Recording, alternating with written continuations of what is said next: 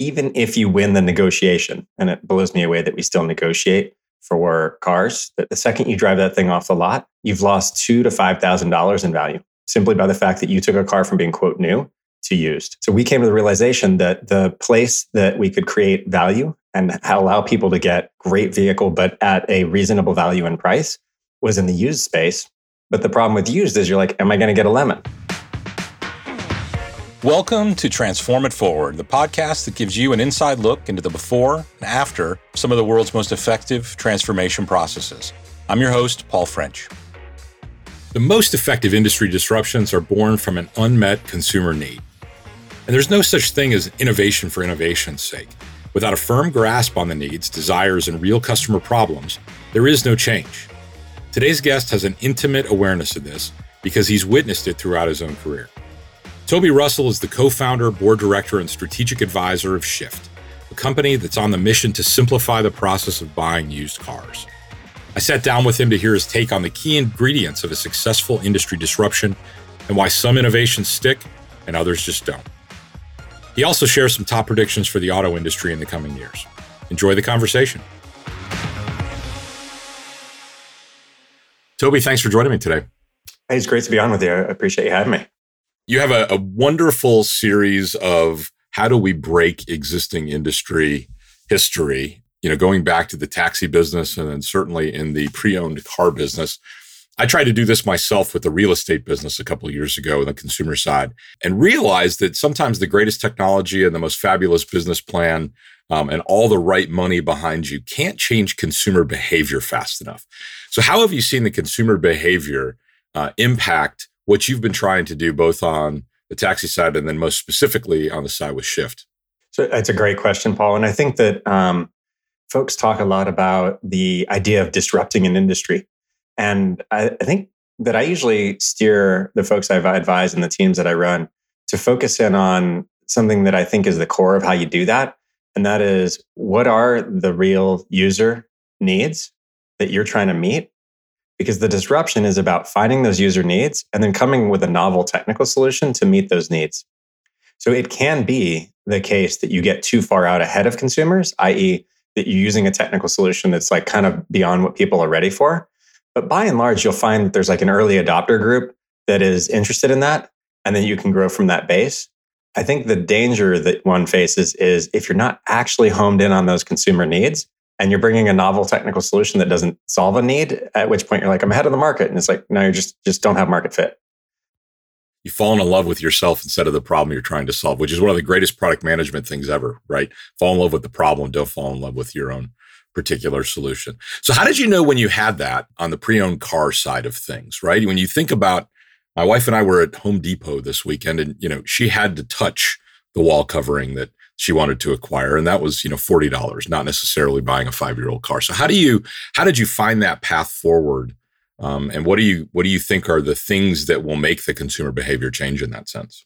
So there's a lot of different changes that we put in place at Shift to transform the experience. And fundamentally, it went from being one that was designed around the needs of the dealer.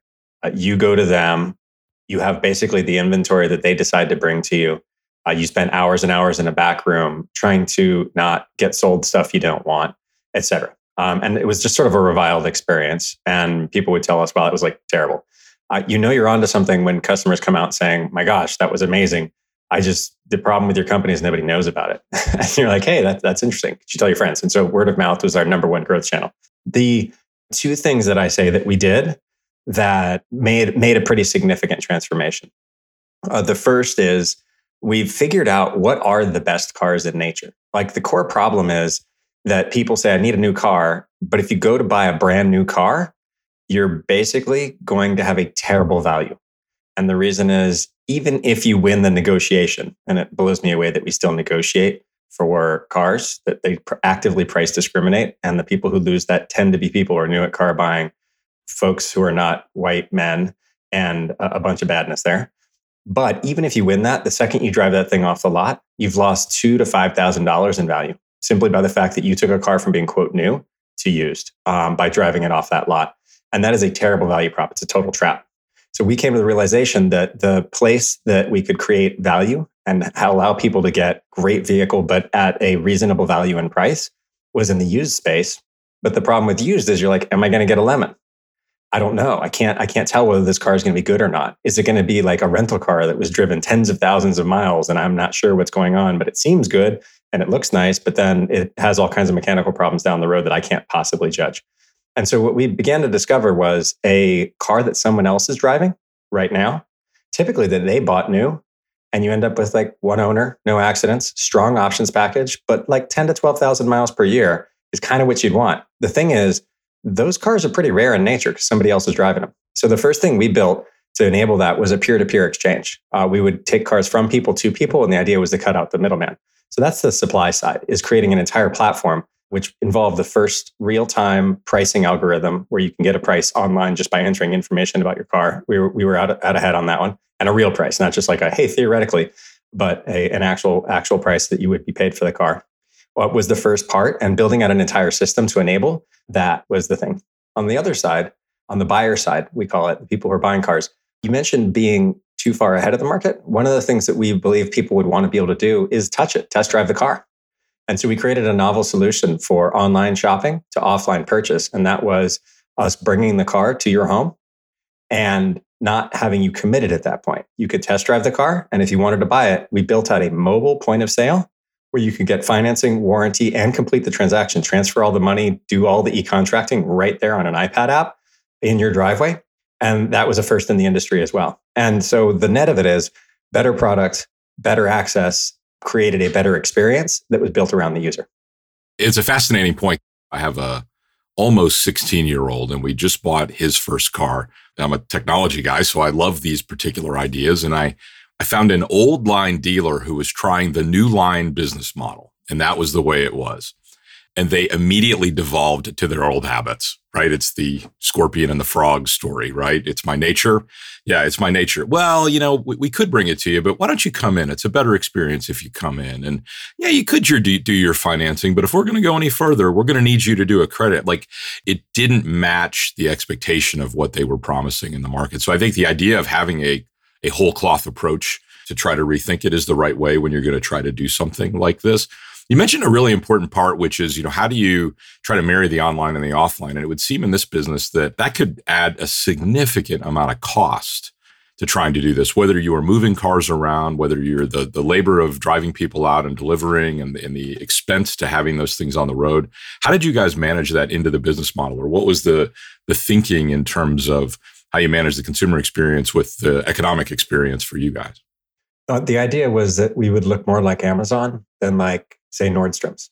We wouldn't have high price retail real estate in sort of prime locations, but instead we built out what we call hubs. They're large storage and reconditioning facilities from which the cars could be moved and run. And the philosophy was that over time, we would get to a mix, a full omni-channel experience.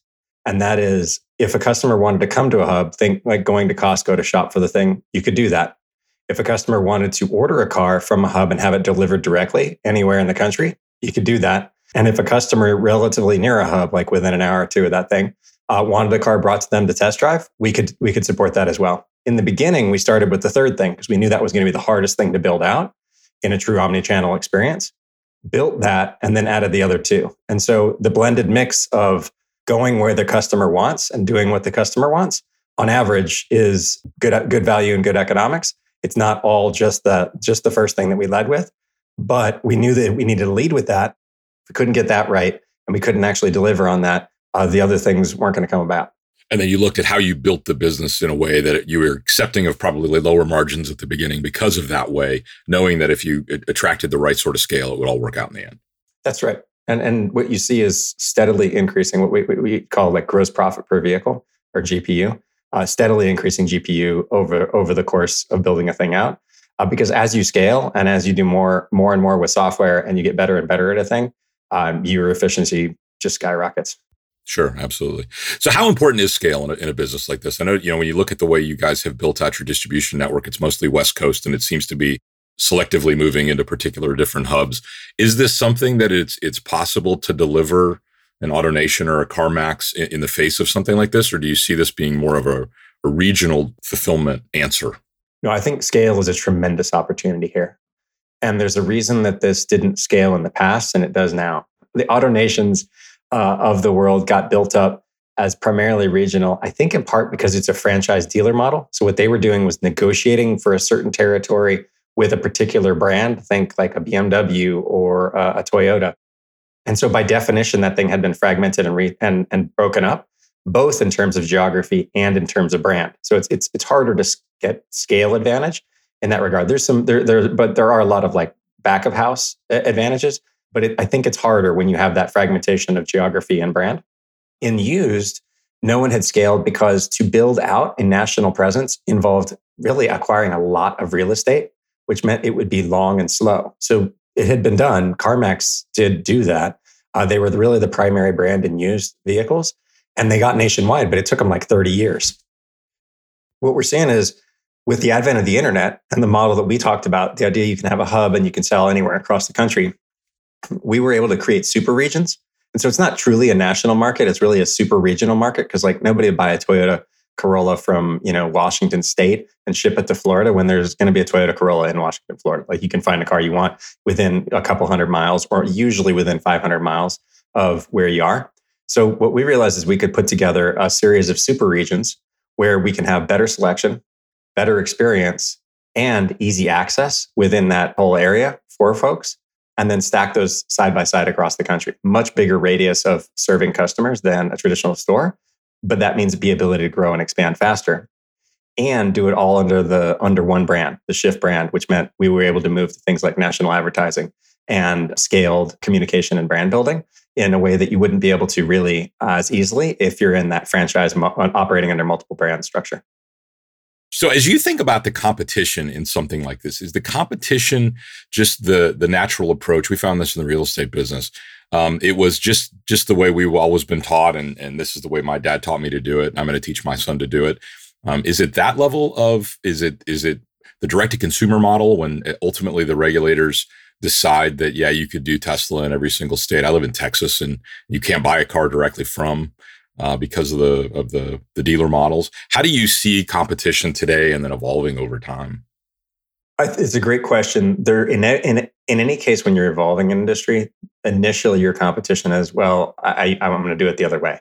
So when we started Taxi Magic, which was a push a button, get a taxi on your phone, kind of like free Uber, we would talk about how the competition was the telephone. Like people would call instead of using the device. And as soon as people got a hold of a first BlackBerry and then iPhone device, and they could push a button, have the car come to them, see it, pay for it electronically, it was like, wow, I'm just like, there's just no competition anymore with the telephone. Kind of like Google and the white pages. That starts out as your competition. Then people enter the space. And the competition is varied. It's across the board. There's franchise dealers, independent dealers. A lot of the potential competition in a huge part of the market, almost 40% of used cars that are sold every year don't go through a dealer at all. It's peer-to-peer. And I think that's a sign that the system is broken and a big opportunity, but a huge space for bringing a better experience to auto exchange. So there's a ton of, loads of competition. It's in a highly fragmented market. It's not like the ground travel space, like the Uber, Lyft, where you see one or two winners because there's huge network effects. It tends to be a much, much bigger, much more fragmented space. There are tens of thousands of dealers, and no one controls more than like 5% of the market share. It tends to be pretty fragmented today. And so I think the key thing is creating a great experience and being a destination for customers to be able to get what they need. Where's the market headed? As you know, Shift recently announced the acquisition of Fair, and that is to a place where there's both first-party and third-party inventory on the platform. So you can see the way Amazon evolved. At first, most of what they sold was owned and stored and controlled by Amazon. Eventually, they created a marketplace and a platform where others could sell using their infrastructure and, most importantly, using their customer trust because they were curating and creating a great experience.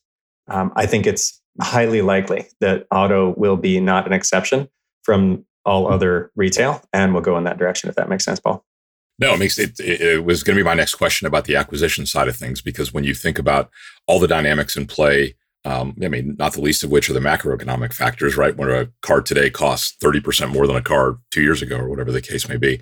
How do you manage that? And if the management is, well, I'm going to go build this marketplace platform business, which is going to pull together all this other person-owned inventory, it does have the potential of a downstream customer experience problem if it turns out that car had unreported flood problems, or it turns out that car, was a fleet vehicle and got the tar beat out of it for a few years before it ended up getting that 10 or 12,000 miles a year for a couple of years. How do you intend to look at, managing that experience based upon the third-party vehicles that are out there? So you can build marketplaces that are, totally open and uncurated and not monitored, or that are monitored and customer focused. The classic analogy is the early days of the Android, sort of the Android app ecosystem versus the Apple app ecosystem. And it tended to be that users would have more trust for the Apple apps because they did intense review and they followed up and had a set of standards that they were pretty firm on. So I think that is the way you do it, is what's the philosophy you take. Do you kind of throw a thing out there and say, all right, anything goes, which might look more like an open and free for all? There's virtue to that. It's going to scale faster and it's going to be a lot less expensive, but your quality is going to be a problem. And I believe that in the car industry, what you're selling really is trust, not just vehicles. Because someone's like, I can find a car, I just can't trust that it's good or trust that it's gonna be a quality experience and a safe experience over the long run. So I think that the way you approach it is very different, and there's ways to do that in the marketplace model. You just said the two most important parts, I think, are trust and the overall relationship that you have. And that's not a point in time thing where someone just buys the car. It's how do they pay for the car? It's also downstream, how do they continue to keep the car in good working order over a long period of time? How do you look at the entire value chain, both within Shift and then as you think about the other disruptable parts of the business? We always said that at the outset, the vision for what great looks like in this space is an end-to-end customer experience. We talked about at Shift, we started with the bookends of buying and selling the car, and that being able to support that ownership journey and then finding and buying your next car is going to be really critical. And that is, I think, a huge opportunity that has not yet been realized, but will be.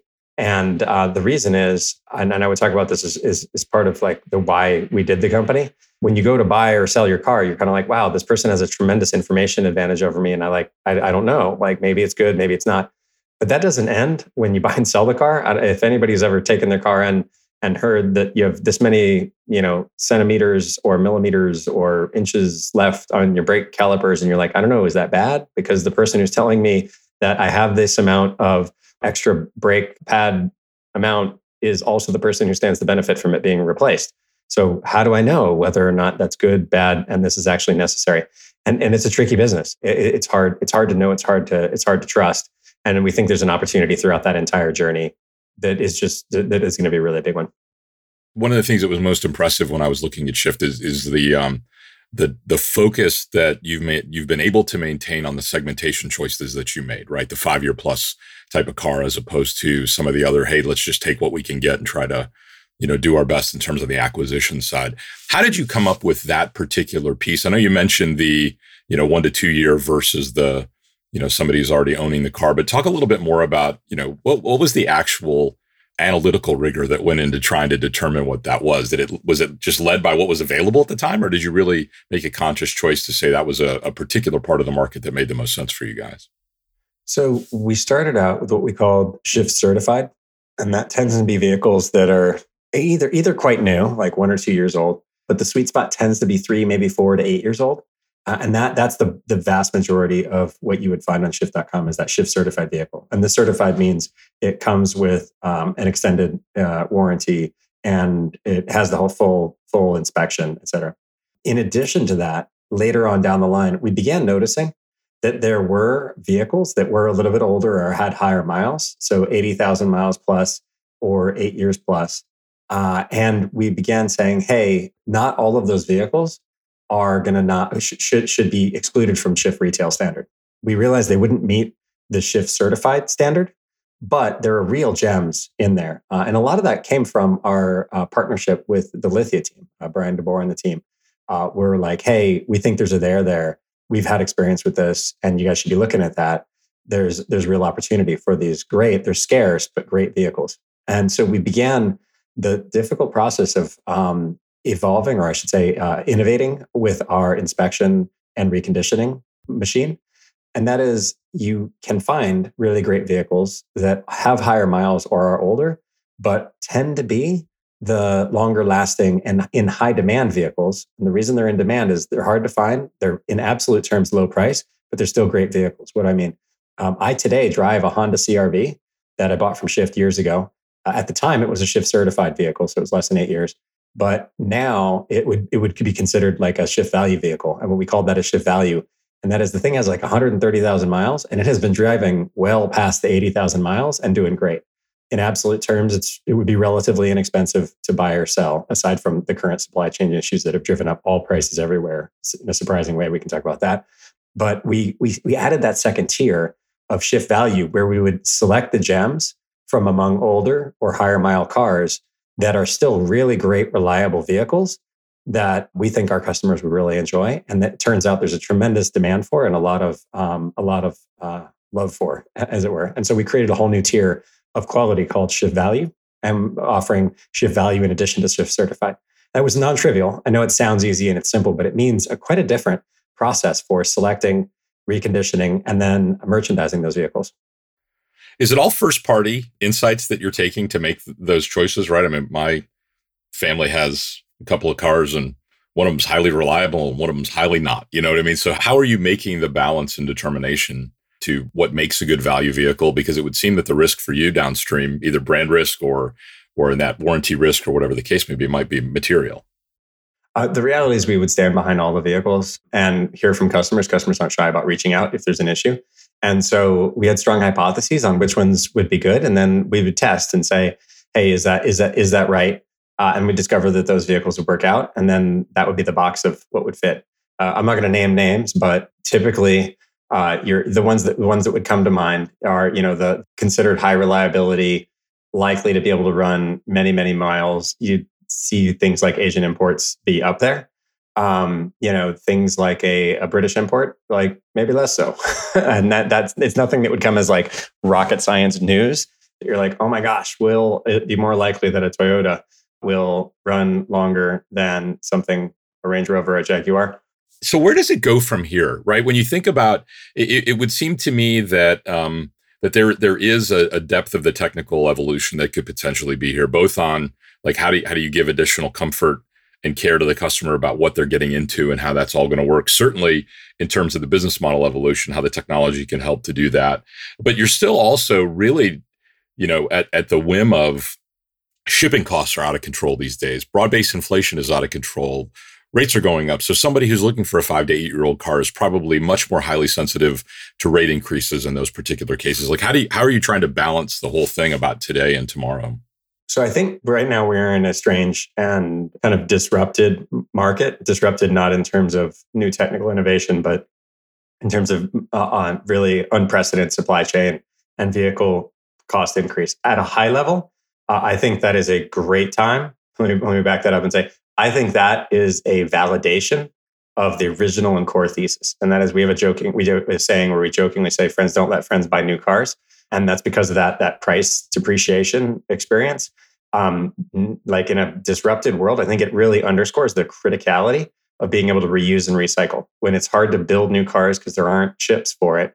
And there are wars happening that might make it even more complicated to get, things like lithium and cobalt.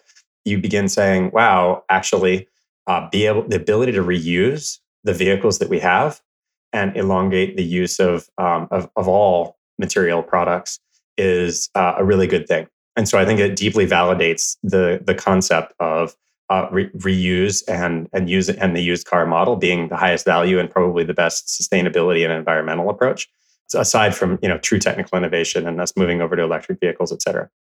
So at the outset, like right in the short term, I think that what the Shyft model is doing is 100% right. And then the used car space is like the right way to take a thing, make it good, and then continue reusing the vehicles that we're producing. So we're producing less of them now than we ever have in the short run. So then that's part one. Part two is there's a much more like a longer term, hey, how does this all play out? Paul, that I think that I would get asked in funding conversations and we would talk with about folks a lot. And that is, I tend to believe that the world will go electric. So there will be huge distribution of electric vehicles going forward. That involves logistical changes to how you store and then support vehicles, because those require a different set of needs for consumers.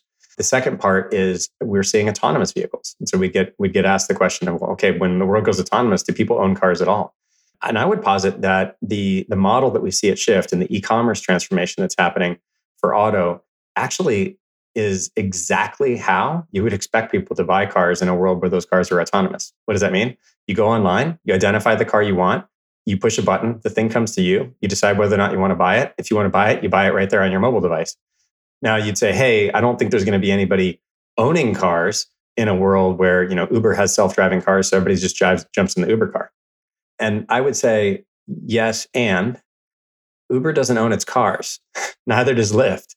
So in a world where we have self-driving networks, which by the way will be electric vehicles that are self-driving on networks that will come and pick you up, where exactly do we think those cars are going to come from? Now, much like Airbnb, I think we're going to see a world where those cars come from individuals. And just like Uber and Lyft today, those cars come from individuals and mini fleets and macro fleets. So I think we're going to see a world where people are buying, individuals and small fleets and then big fleets are buying self-driving vehicles, renting them out on rideshare networks, and oftentimes not renting them out on rideshare networks and using them themselves.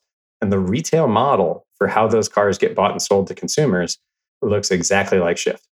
That is a fascinating philosophical debate, because you can look at the analog of the home in the home business right now, where you've got private equity companies and big publicly traded companies like Invitation Homes that are just snapping up single family homes to provide a similar sort of experience. And it's not individuals as much as it is much, much, much deeper pockets to do it. And whether or not, that sort of fleet delivery experience comes that direction or by individuals, I think it's gonna be an interesting transition that happens over the next 10 years. I think everybody really sees that for sure. I think one of the important things on that one, for what it's worth, is it's not binary. We tend to think about these things as it's going to be private equity or individuals. What I think we're seeing with networks and platforms is it is a non-binary solution. You have individuals who will do the thing. You'll have large private equity shops that will do the thing. But what you won't see is one player owning everything. And what do I mean by that? You won't see a monolithic Uber owns all the cars, because the capital required for that exceeds what would make sense from a network principles advantage. And so what you end up saying is, there is some consolidation once the thing's proven, but it's actually hard to prove a thing in the beginning with huge consolidation, because the big guys won't get into it until they see it working. And so you see these things non-binarily evolve. And I think we're going to see people continue to want to own cars. I mean, we've been talking earlier about having kids. Anybody who's had an infant and has moved a car seat from one car to another can say, you know what? I'm going to want to not move that thing as often as possible. And so, and there's a bunch of reasons to have your own vehicle, particularly if you want to store stuff in it and or have it there literally at the moment you need it to be able to go long distances, you name it, or a unique personal experience. So a lot of people will continue owning their own vehicles. So I don't think individuals will be out of the business of owning vehicles anytime soon. No, I completely agree. So you're a serial entrepreneur, both inside big, huge, well-funded things like governments, as well as doing it off on your own. What is the one thing that you tried to impart to your people that you counsel or people who listen to this about being a successful entrepreneur? This is unique to me, so everybody's got to do their own thing, and I think that's probably the top thing I'd impart is live your own journey. If you look at my journey, it's not one that you would follow. It's kind of like my thing. And the one thing I tend to say is I look to live a life of learning, earning, and serving. What do I mean? I want to be able to learn and be able to bring something to the table. I want to be able to earn to be able to provide for my family, so that I'm not necessarily beholden to anyone and can make decisions based on what I believe is right. And I want to be able to serve. So I tend to take time and try and go and give back. You can do that in a lot of different ways. In my journey, that has been involved largely entrepreneurship, big, company transformations, and then time in government. But other people can do it differently. Coach though is kind of live your own journey and have an idea as to what it is that matters to you. Because once you identify what energizes you and what matters, in my case, it's the learning, earning, and serving. you can live that and you don't have to wonder. That's great. It's always good to have a North Star. That's for sure. So you've been very generous with your time. I really appreciate it. I do tend to, every time I end with the same question for everybody, which is at the end of that day, and you've got a little learning, a little serving all done for the day. What do you like to listen to? I have two things I listen to. If I'm going to go and hit the gym, I like something really upbeat. And if not, I like something super chill and laid back. Thievery Corporation. I know that sounds dumb and silly, but they were a band here or I should say, a musical ensemble here long ago in the DC area. I kind of got into them. A friend of mine turned me onto them. So I like to kind of like chill out, make some dinner and listen to Thievery Corporation. That's a great choice. Toby, congratulations on all your success. Thanks for taking the time and I appreciate it. Cool. Likewise, Paul. Take care. I really enjoyed the conversation with Toby and his take on the evolution of the industry. And a few things really stood out to me. First, the successful disruption of an industry requires a thorough understanding of consumer needs. As he noted, industry disruptions are typically catalyzed by a novel technical solution that helps to fulfill a real user need in an innovative way. In other words, if the innovation a company is bringing to the table doesn't solve the need, it won't have staying power. Second, companies that prioritize a seamless, convenient, and fast customer experience will win the customer loyalty every time. He explained by offering better products, better access, and better overall experience, Shift is converting more customers and leaving a lasting impression. Third, from its inception, Shift's strategy has involved creating a recognizable destination that consumers can depend on. By developing regional hubs across the country, they are working to unite an industry that has historically been extremely fragmented. Toby believes in the future, the auto industry will continue to move in the direction of marketplaces like Amazon does, and it offers a trusted platform and a highly curated experience for both buyers and sellers. Fourth, in the auto industry, you're not really selling cars, you're selling trust. And for this reason, it's important that industry leaders prioritize a careful, intentional approach when it comes to crafting relationships with their customers. Fifth, moving forward, people operating in the auto industry will need to take a multifaceted approach when it comes to meeting customer needs. Drawing on a varied toolbox of digital technologies, platforms, and solutions, companies will be better equipped to serve their customers in a way that is quick, efficient, and personalized. This lesson, frankly, can be applied to any customer service industry because there's rarely a one-size-fits-all solution for every problem. Thanks for listening to Transform It Forward, the podcast that gives you an inside look at some of the world's most effective transformation processes. If you like this episode, please be sure to give us a 5-star rating and review on Apple Podcasts. I'm your host, Paul French, and I look forward to being with you next time. Transform It Forward is brought to you by Axway, who believes that in order to create the most value